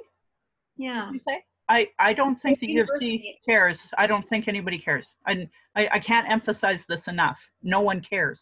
No one. Like, no one cares. And it's actually worse than what Michelle is saying, because they're actively blocking. It says on this must have been a quote from Beyond 94, because I'm not very good at taking notes anymore. It says blocking the creation of statistic reports. And so that was this summer. That was the report, was that people are actively blocking the use of the little amount of stuff that's been collected, and they're blocking the creation of reports or anything putting this information to use. The people blocking, is that like us whitey pants people? Yeah, someone is. Yeah. That's who it always is. Like right now we have the UCP purposely trying to take out this information. This is historical. That would have been a short note from one of the Beyond 94 points.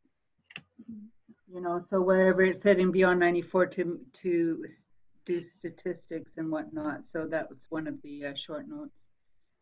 I think it goes beyond not caring.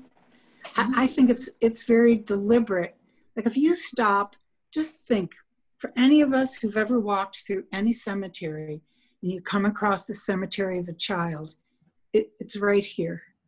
Mm-hmm. Just think of the power. Yeah. If there were physical memorials for every child or every group of children, and they were all over. Thousands. And I think that would bring home to people what those residential schools meant and what colonization has meant in a way that other things don't. I think it would really hit people. They don't want people to be moved at that emotional level around these issues. So I'm sitting here going, if we could find even just one, like from Treaty 7, just one to start with, and create some, go ahead. I mean, do we have to wait for permission? Depending on where it is, aren't there places where you could probably just engaging with the Indigenous community in the area, create a monument or markers? That was the impression I got from that Beyond 94 there. Beyond 94, where they're in community consultation and conversation, where it's like that stalling, because like ultimately, from what I've seen today coming from the NDP and from the Liberals and everybody, it really does be federally. I know, being a part of our party, we are getting ready for a federal election. We have to, because we have a minority government. And I know damn well all of the progressives are going to be like, well, Trudeau sucks, so we're voting NDP, and then the Conservatives get in. And the Conservatives don't have any Indigenous agenda whatsoever. And then the Liberals can go, we tried, but then, Canada didn't back us. And then it's... Yeah, that's exactly my frustration there. That's where we're at. So this is a federal responsibility in collaboration with provinces, treaty partners. And it's just... But why do we have to wait for the government to move on it? We shouldn't. Why can't we do it from a community level? We should. And get, you know, if we're looking for land for commemoration, I mean, maybe some people would donate it, their land or something like that. We don't have to wait for the government to give it to us.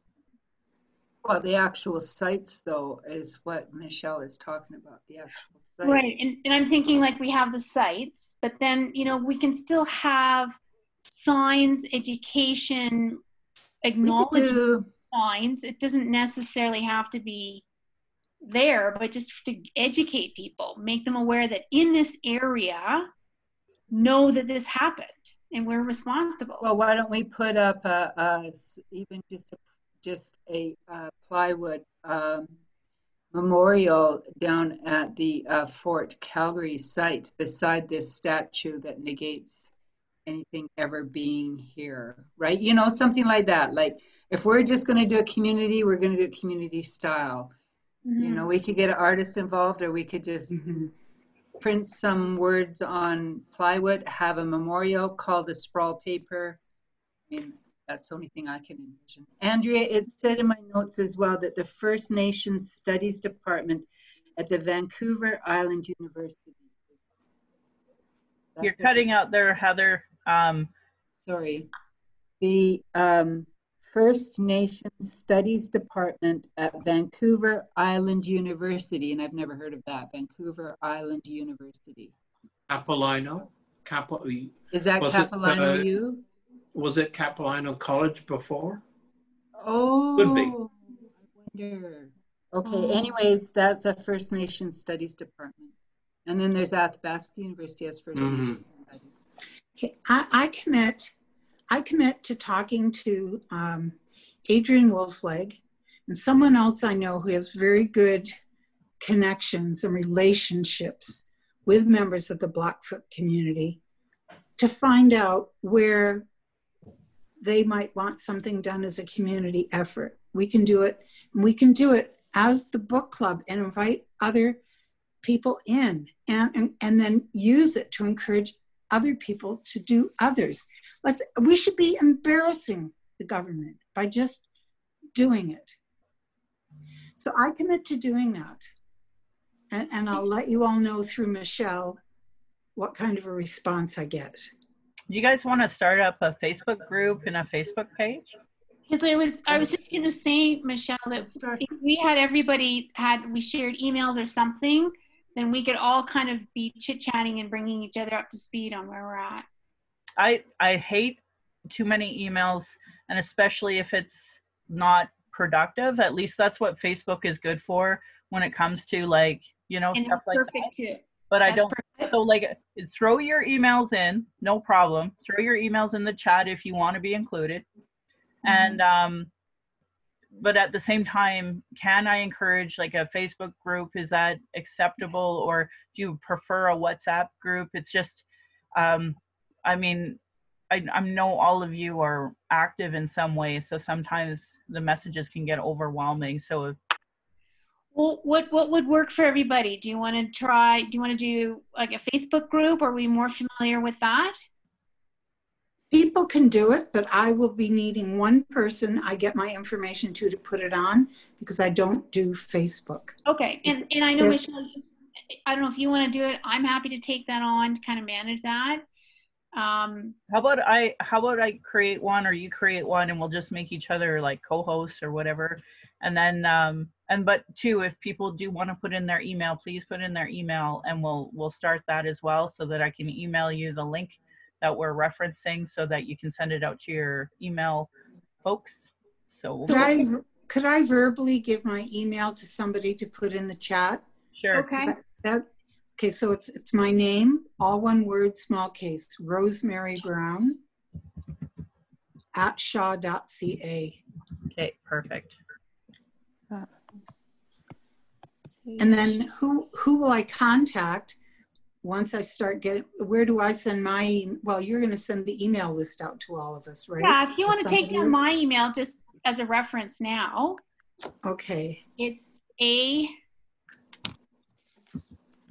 yeah. AF Joyce, JOYCE @gmail.com. And that's Andrea. Correct. You're Andrea, right? Yeah. Okay, so A is in Apple, F is in Fred, Joyce @gmail.com. You got it. Thank you. Okay. So I think, yeah, if we can just find that forum where we can share information, talk as a group, then I think we can start to crack this one, because it's absolutely not okay. No, it's disgusting and embarrassing, and I can't even encapsulate how angry I am at it. It is 8:31, so I respect and appreciate everybody being a part of this conversation. My apologies for all the F-bombs, but I think if there's something we should be F-bombing about, it should definitely be this. I can't believe it. So if you're welcome to go, I'll understand if you need to, but if you'd like to have some closing thoughts, I encourage that.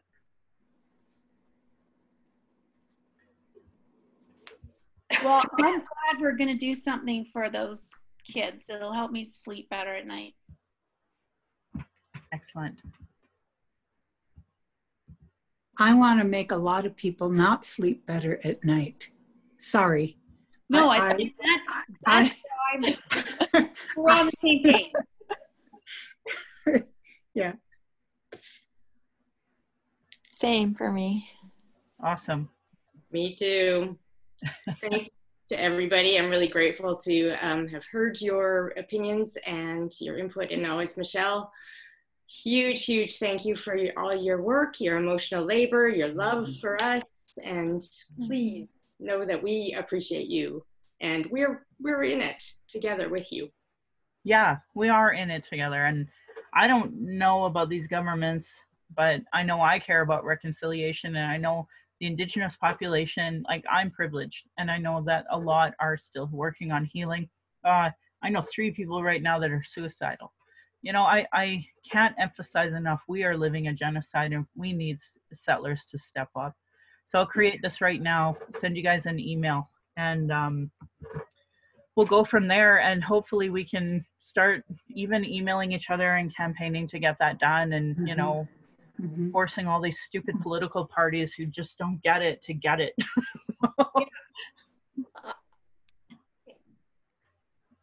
Can I say something? I was thinking of something that Terry said, and I wish I could be more excited. But Terry mentioned the word gaslighting. And Carol and I have been talking a lot about narcissistic systems. And I'm seeing the colonizing system as a narcissistic system. And I don't know if there is, and this feels very depressing. I don't know if there's any way, because the thing about narcissistic systems is the biggest thing is lack of empathy. The second is gaslighting, projection, denial. I don't know. I don't know that you can do anything to make people, I mean, that sounds so defeatist, I'm sorry, but I agree with Rosemary that you have to get, yeah, I don't know. I don't know how you get people in narcissistic systems to care or to see it, not even care, but see other people's reality. And that's the thing that is happening, I think, is these kids don't have a reality. The people don't exist. So I don't know. One of the things is, Roberta, is to really focus your goals and to open one person's eyes maybe, but to change the system right away by pushing back cannot be our goal, right? But to get the people at Sprawl to write an article, to keep it out there, right? You know, so we have to make sure that our goals, because you're right, we're not going to change. Those people with their eyes closed, walking around up here justifying what they've done and what's been done and where we're at, we're not going to change their minds.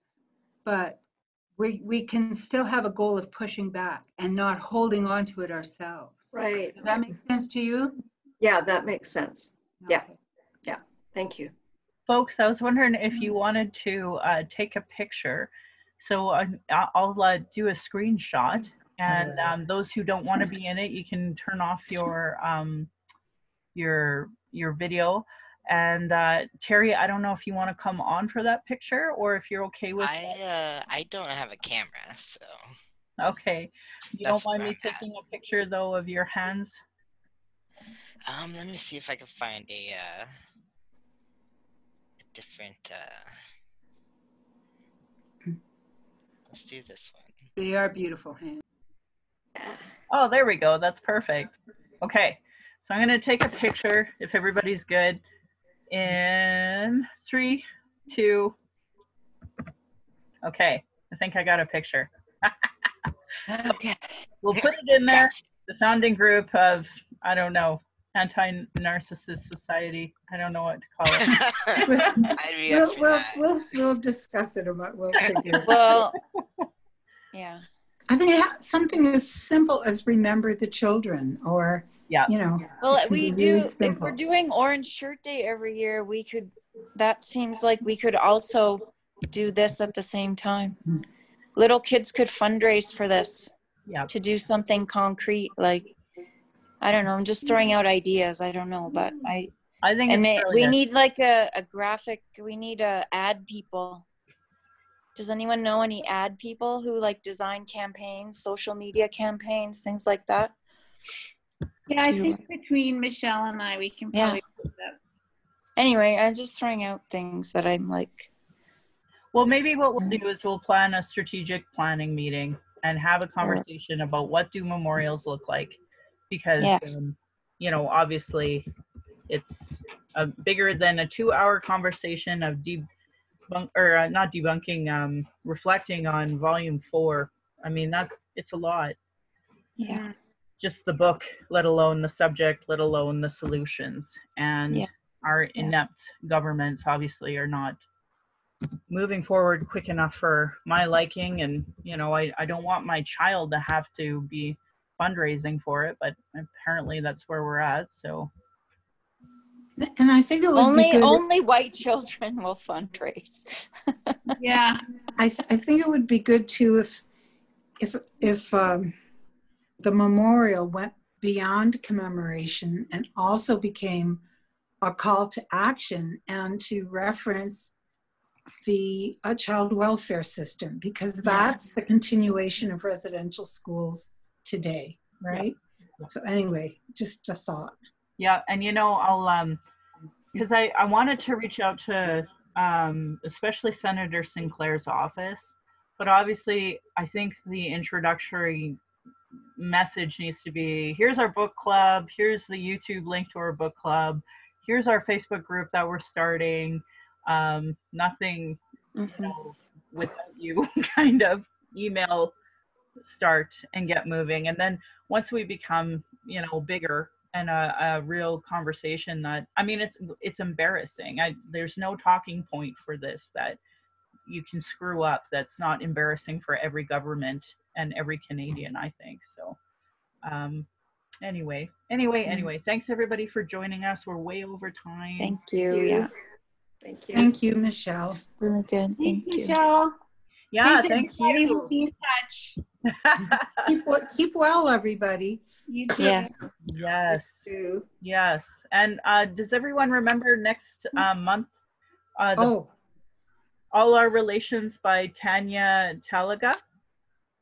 Awesome. That's a good one. Okay. All Our Relations.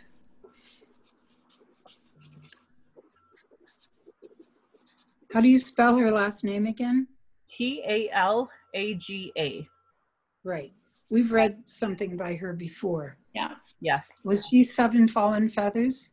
Yes. Okay. Great. Thank you. Yes. I think this was one you had wanted, that you'd suggested. It's going to be a great book. I don't think I own it yet. I think I have to buy it. Okay. Okay. Thanks, Terry. Yes, For the thanks, link. Terry. Yes. Where's Terry? There's Terry. I'm just hi. pointing out the screen. I can't see well, Terry, so I don't know where people are. Okay. Mhm. Take care, everybody. Bye, everyone. Everybody. See you Bye-bye. again. Take care. Bye. Such a good group. Very. I'll copy all of that. Hi. Thanks, Terry, for coming. Yeah, I just wanted to say thank you and make sure you take care of yourself tonight so you can actually sleep. I don't know what that looks like. Right on. Thanks, Terry, for everything. I appreciate it. Good night. Okay.